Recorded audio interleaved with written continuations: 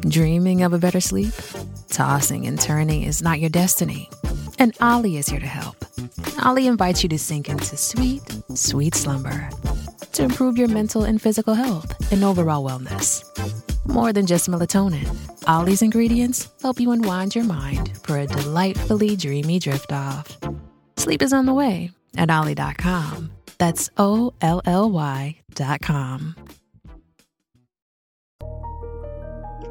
Welcome to Accelerate Your Business Growth, where we're exploring all sorts of business topics.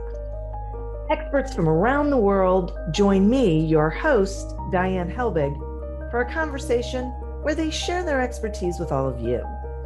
Take what you need when you need it. Featured on Inc.com, Forbes, and MSNBC's Your Business, this podcast is recognized as one of the best podcasts for small business, sales, leadership, social media, and more. When it comes to business, Accelerate Your Business Growth has got it covered. And now on with the show. My guest today is Jason Richmond. Jason is an authoritative culture change strategist whose work over the past 20 plus years has helped companies build strong, sustained revenue growth by empowering their employees and developing energizing office cultures. He's author of Culture Ignited, 5 Principles for Adaptive Leadership, and Culture Spark, 5 Steps to Ignite and Sustain Organizational Growth. As Chief Culture Officer for Ideal Outcomes, Inc., he's worked closely with established Fortune 100 companies to create leadership development journeys. Thanks so much for joining me today, Jason. Well, thanks for having me, Diane, and happy holidays. This is a great opportunity, and I'm excited to talk with you this morning. Well, I am thrilled to have you here. This topic is it's always relevant, but I feel like it's especially relevant right now in this very strange world that we're living in. With people not coming back to work. Yeah.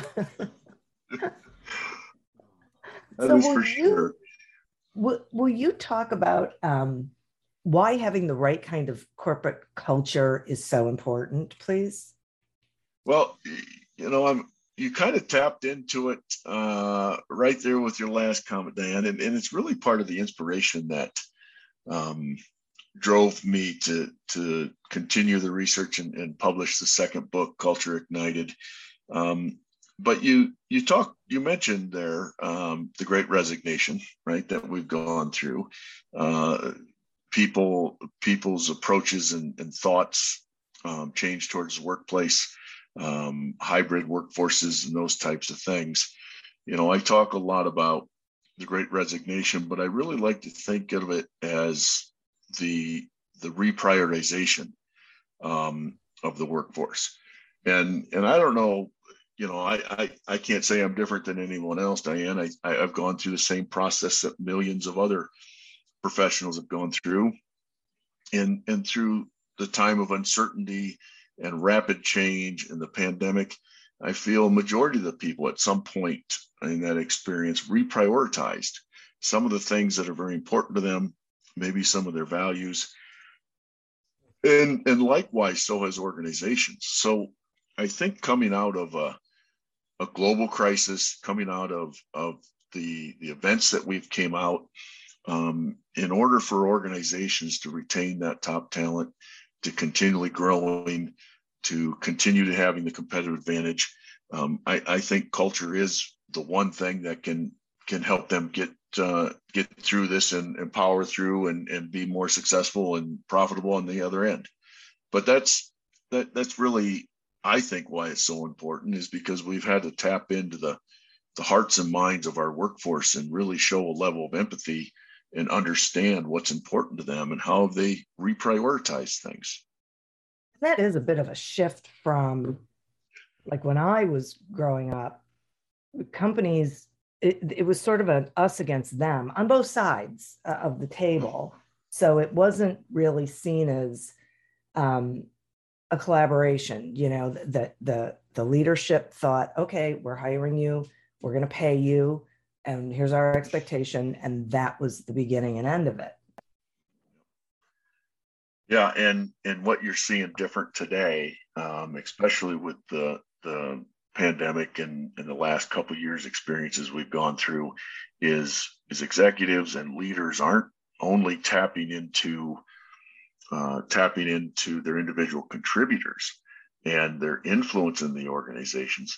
They're tapping into their customers more. I have seen a huge shift in a trend in the level of customer centricity, and getting customers' opinions and thoughts and ideas into internal processes and procedures to provide a more efficient, more valuable product or service to the end user. And that's one of the big differences we've seen coming out of the pandemic, at least myself and my clients have seen, is that level of not only importance, but even the level of involvement with key customers and executives within those companies and leaders within those companies. That is so interesting. I didn't realize, I mean, it's great, but I didn't realize that was happening. Yeah. And even in my world, we regularly, I mean, on a scheduled basis, have, customer peer groups where customers are sharing best practices, not necessarily competitors, right? Mm-hmm. But companies within different industries, customers within different industries, because at the end of the day, companies, regardless of the industry they're in or the product and services they provide, are dealing with some of the same cultural challenges, regardless of what business they're in. So we really are seeing a higher level of peer interaction, the power of peer groups, the power of best practices within, cross-functional industries, even, coming from voices of customers. Yeah, that is really great. Would you explain what you mean by adaptive leadership? Yeah, exactly. I chose that word and chose my focus on adaptive leadership because the companies that have been successful coming out of the pandemic versus ones that stayed kind of, flatlined or status quo, if you will, were the ones that the leadership ranks adapted to the situation. They pivoted. Things like agile methodology got implemented into their leadership behaviors. Their level of communications with their team, increased, sometimes even doubled. They refocused their performance metrics, their goal settings on more shorter burst targets than an annual goal. So they've really deliberately realized that they would probably have to lead in a different way than they were before their workforce started working from home. And that's really why I drove this level of adaptability through Culture Ignited, because all leaders, I think right now, especially that middle management and leadership ranks that have such a huge influence on the organization, have to shift the way they lead and communicate. They have to have a higher level of empathy. And they really, really got to bring out that power of encouragement, but empowerment. In my mind, and this is what I'm seeing in our customers and the organizations we partner with. Yeah, definitely. Right. The ones that are thriving are the ones that are interacting with each employee on an individual basis to figure out what makes the most sense for them as far as where they work, when they work, all of those things, because we've learned through this that you can have that flexibility and still have a really engaged workforce. For sure. Yep. Yeah. Agreed. Yeah. It's crazy.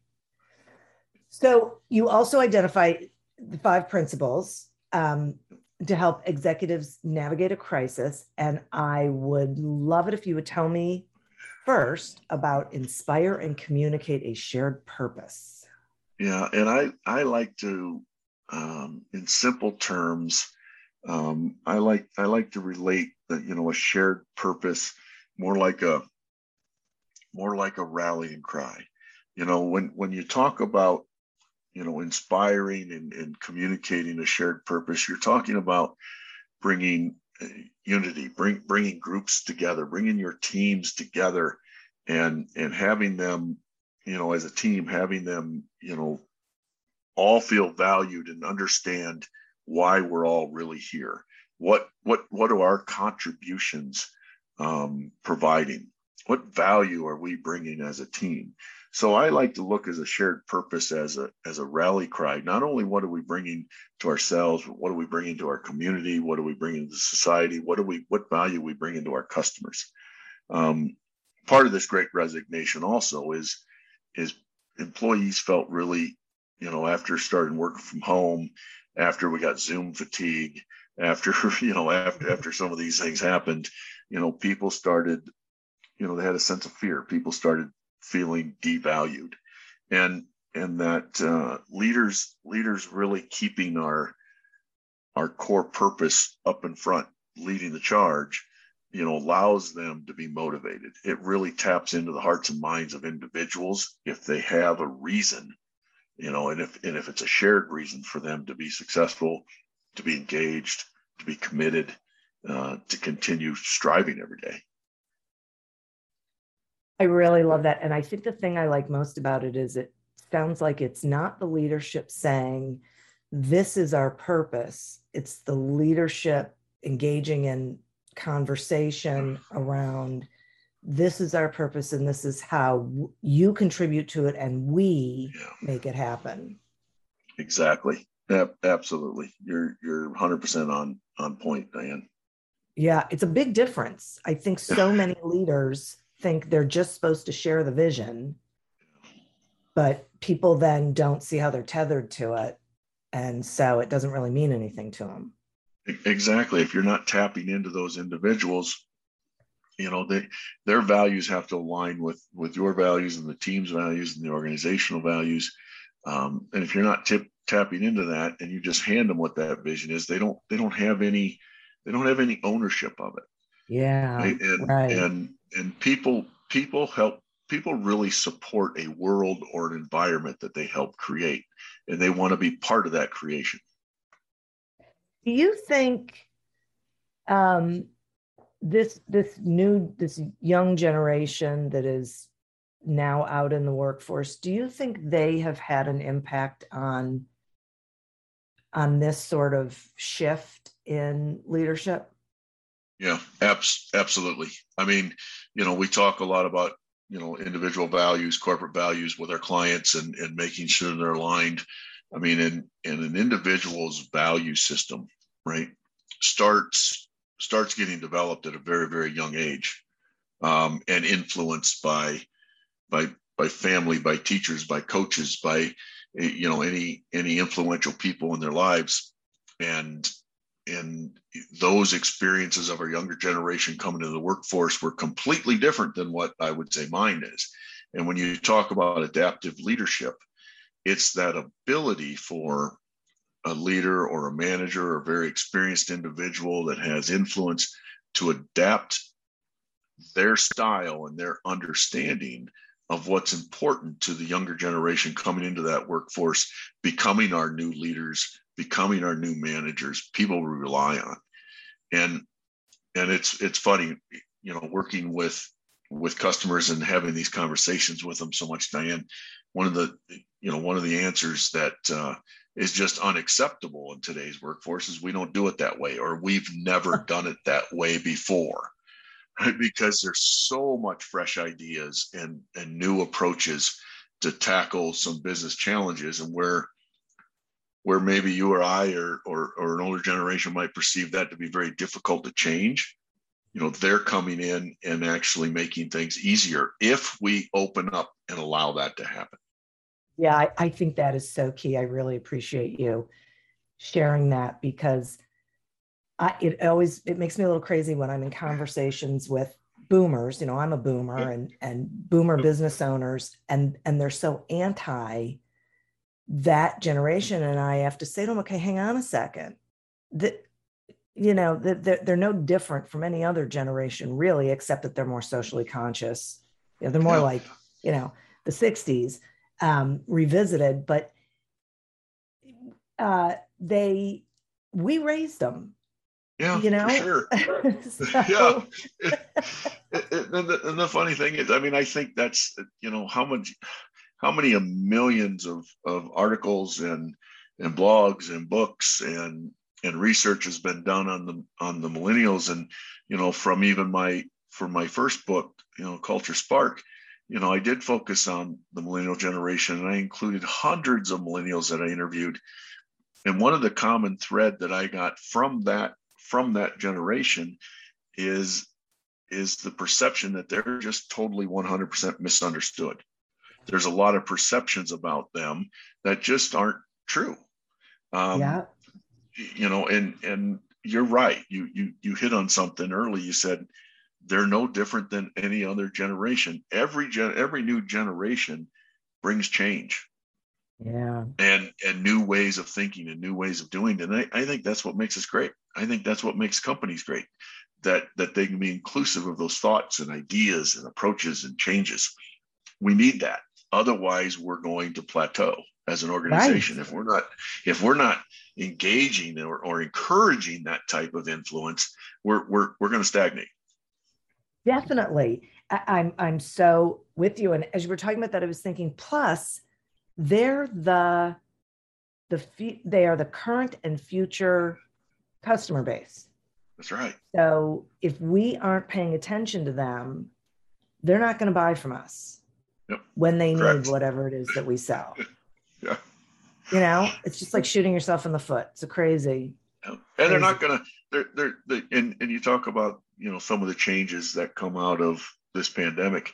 The recruiting industry is an industry that has taken this crisis and turned it into a big opportunity, right? Their scope now from a recruiting standpoint, where they might have been restricted more regionally or local, now they've got a global pool, right? And that just, the workforce, the younger workforce now, where maybe you or I at some point in our careers would be like, well, we're gonna wait it out, because we know in a fairly certain amount of time opportunities are going to change or things are going to change. Where now they don't feel like they have to wait anything out if they can move pretty quickly and pretty easily.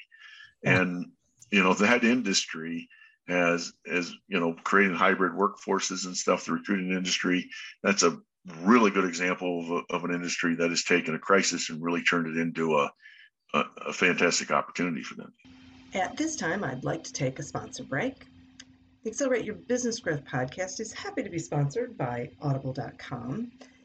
And I'm sure you know that Audible.com has thousands of audiobook titles to choose from, but you might not know about the other content.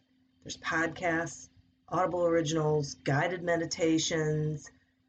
My favorite thing is to be able to listen to different kinds of things all on the same platform.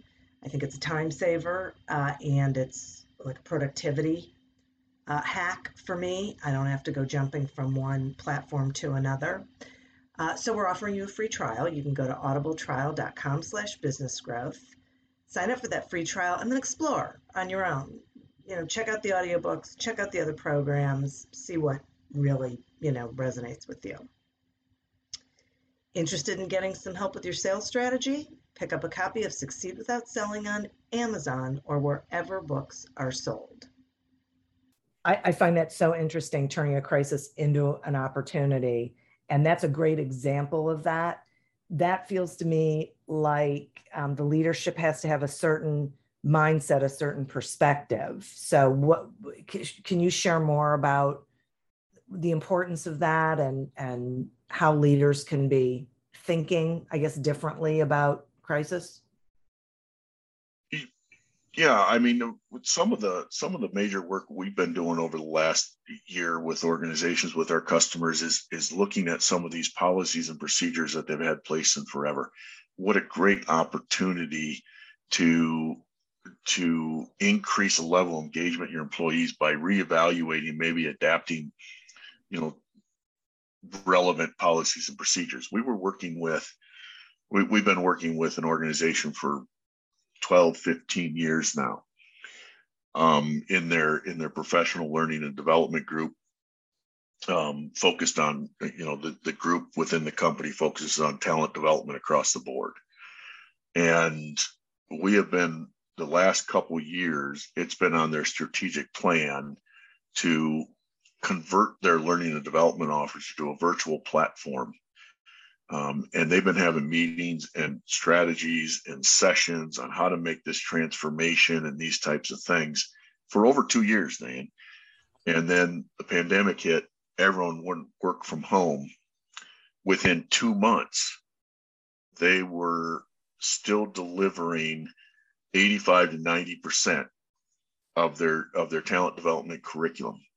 And we had conversations shortly after, and they said, something we've been planning on or working on or talking about or strategizing for over 2 years. At the end of the day, it took us 2 months to get there. Yeah, boy, nothing like necessity being the mother of invention, right? Yeah. So again, the crisis forced them to look at the way they do things, right? And any crisis, because I guarantee you, it might not be next year, it might not be a year after, but at some point we'll have a business crisis. And the opportunity is for us to look at the way we do things, the way we work, how we do things, and make adjustments to escalate us into the future, to keep us going, to keep us relevant. And that's what I really like to think about. Any crisis is an opportunity for us to implement and execute proper change that needs to happen. As well as I know, there is just a general resistance to change. Well, in a crisis moment, what a great time to implement change that is needed within any organization. Yeah. And just looking at it that way is that it is an opportunity to make some improvements and changes, whatever it is, changes how that conversation is delivered. Yeah, for sure. So speaking of that, talk to me about your second principle, which is build trust and authenticity. Yeah. Leaders today, and we've touched upon it with the workforce, the changing values of the workforce. People are going to be engaged and work for leaders that they trust. And that trust and authenticity, I like to say, it starts with empathy. I think it's more important today for managers and leaders to really know who their employees are, what's important to them, what do they value, and the need for a higher level of empathy in the leadership ranks and that style and that behavior, I think, is a critical skill set for successful leaders to have, in order to really build that trust within their teams and to communicate it authentic. People can see through things pretty easily. If you're not being authentic, if you're not being transparent, if you're not being honest, whether it be in person or across a Zoom call, it's read pretty easy. You can feel it, right? You can feel it in how they communicate. And that's what we're talking about, the importance of really being authentic with your people and maintaining that level of trust. Yeah. And that I'm not sure. So a lot of times I hear from, especially small business owners, that they're afraid to be that open because they're afraid it will cause an exodus. Like, if things are challenging. And what I say to them is, if you aren't open with them, it's going to cause an exodus because they can already tell something's going on, and you not talking to them scares them. You're exactly it. And we coach a lot of organizations, small business owners, medium, mid-cap businesses. Your people, if you approach it the right way and you have the right, you present things the right way, they will bring solutions to the table that you haven't thought of. Right. Exactly. That is exactly. And it's amazing And it's amazing if you have a team of people that's truly engaged, that are committed to the success, that again, believe in that rally cry and feel like they have a reason to get up every morning. They have that purpose, and the sacrifices that they'd be willing to not only take, but even suggest in order to get through a critical time or a critical period. Yeah. Yeah, it really, that absolutely, I've seen that happen so many times that it really, that needs to be heard, very clearly. Yeah. Yeah. So your third principle is hone performance management skills. And I'm really curious about this one. And I like to relate it to the simplest, to really get your arms around, and it's how we approach goals and what we're trying to accomplish. What I'm really focused on here is regarding our performance management, integrating a higher level of agility, agile methodology into our leadership behaviors. Rewrite those goals with your team members in shorter time frames. Create sprints, scrums of people working together, team goals. Really look at performance in a different way. Not just okay, we've got a project that has to be out, we got a product that's got to get out, we got to get, this is a 18-month or a 12-month project. Let's look at the end of it and evaluate it. Let's take that project and break that up into several small monthly chunks and have performance metrics around progress of that execution of that project. Let's not wait to the end and see if we come under budget or over budget, if we got it implemented on time or if it was late, those types of things. Let's jump in and set performance metrics and watch our performance in shorter bursts of time throughout a project and make that cross-functional.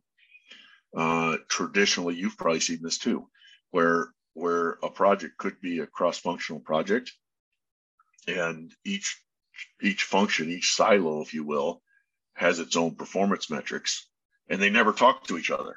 Yeah. At the end of the year, the project's over, and you got one business unit wondering if they hit their metrics, and another business unit wondering if they hit their metrics, and they've never really talked to each other. Well, what if you bring those together and you create project metrics instead of job function metrics?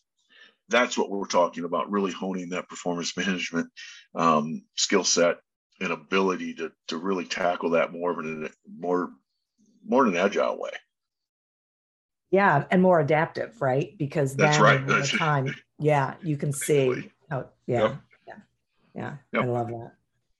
Yeah, that's terrific. So, I had a little debate going on in my head about my next question. Okay, actually, I'm going to skip the fourth. I don't want to do all of them because I want people to read the book, but I am curious about the fifth, which is create belonging through diversity and inclusion. And this has been a hot topic this year. Yeah. I'm really interested in your viewpoint on this. Well, and my viewpoint, Diane, is diversity is a lot more than, race, religion, the standard diversity topics, right? I'm focused more on diversity of thoughts and ideas. And I'm a big believer in having work teams, project teams of all different walks of life to be involved in one project, and in these scrums and in these huddles and in these project planning meetings, getting that diverse thought of people from all different walks of life inputting into our approach, how to do this, how to get things done, how to work, how to react, how to respond, and so forth. So if you are really inclusive, if you are really open, to thoughts, ideas, new approaches, concepts. It will create an inclusive bond within your project teams, within your work teams, within your sales team, within your production team, within your engineering team. I mean, just over the holidays, I was talking with a client of mine, and he says, "Okay, we've kind of spun off this little division. We brought in talent from 3 or 4 different groups to lead up this new product division." Okay, and he said, you know, the 2 leaders of this group are aligned. They're 100% aligned. And he said they're really, really struggling getting all these other people aligned and feeling exactly how they feel. And I said, he'll never get that done. Right? That's exactly the wrong way to approach this. Right? You want to bring people together that has different thoughts and ideas and collaboratively come up with that plan. And I guarantee you it'll be a little bit different than what your style or tendency or the exact approach you would take as a leadership role. They're the ones that have to do the work. Let them contribute to it, be all in, be inclusive to it, and be open your mind to change. Yeah, that's so interesting, because my follow-up question was going to be, the leadership has to really walk that talk to make sure that everyone feels comfortable being open-minded and listening to other points of view. It is so much more than signs on the wall, posters, values written, groups, committees set up. It goes so much more than that. If you're really going to tackle the diversity and inclusion issues, you got to have a leadership team. You got to have management ranks that, just what you said, they got to walk the talk. They're probably going to fundamentally have to change. It's not about statistics, hiring statistics and requirements. It's about the behaviors of your leaders actually changing and doing something about it. Yeah, that's big. I have to believe that is not an easy process. It's not, and culture isn't. I mean, none of this is an easy process. It's not a flavor of the month, and it's not turning a light switch on, right? Building a culture, evolving a culture, creating. I think inclusiveness. Is the new engagement, right? I think employees' perception of how inclusive they feel has just as much power as how engaged they are. I think they kind of go hand in hand. Yeah. And I think that's going to be a new employee business metric here very soon, is how inclusive is my organization? Yeah, I do too. I do too, especially because people have options. And as you said at the beginning of this conversation, it's the great, reprioritization of what matters to people, right? And they've got opportunities to go in those directions. Yeah. And leadership today across the board, they fundamentally have to make some leadership changes within their style and their behaviors to be successful long term. I don't know of an organization that is going to successfully survive and grow if they don't adapt and change the way they lead their individuals, they empower their leaders, their level of empathy, those types of things. One question I get often asked, Diane, is, what's been some of the most important lessons learned that you've seen from your customers, from the leaders you work with, from the people you coach? And one big aha that I've been recognizing from interactions with our customers and our clients is that they've been surprised or they have been impressed by the level of capacity that their teams actually had through this whole crisis. If they've done it right, they've walked away realizing that, you know what, I might not need to hire 4 more people.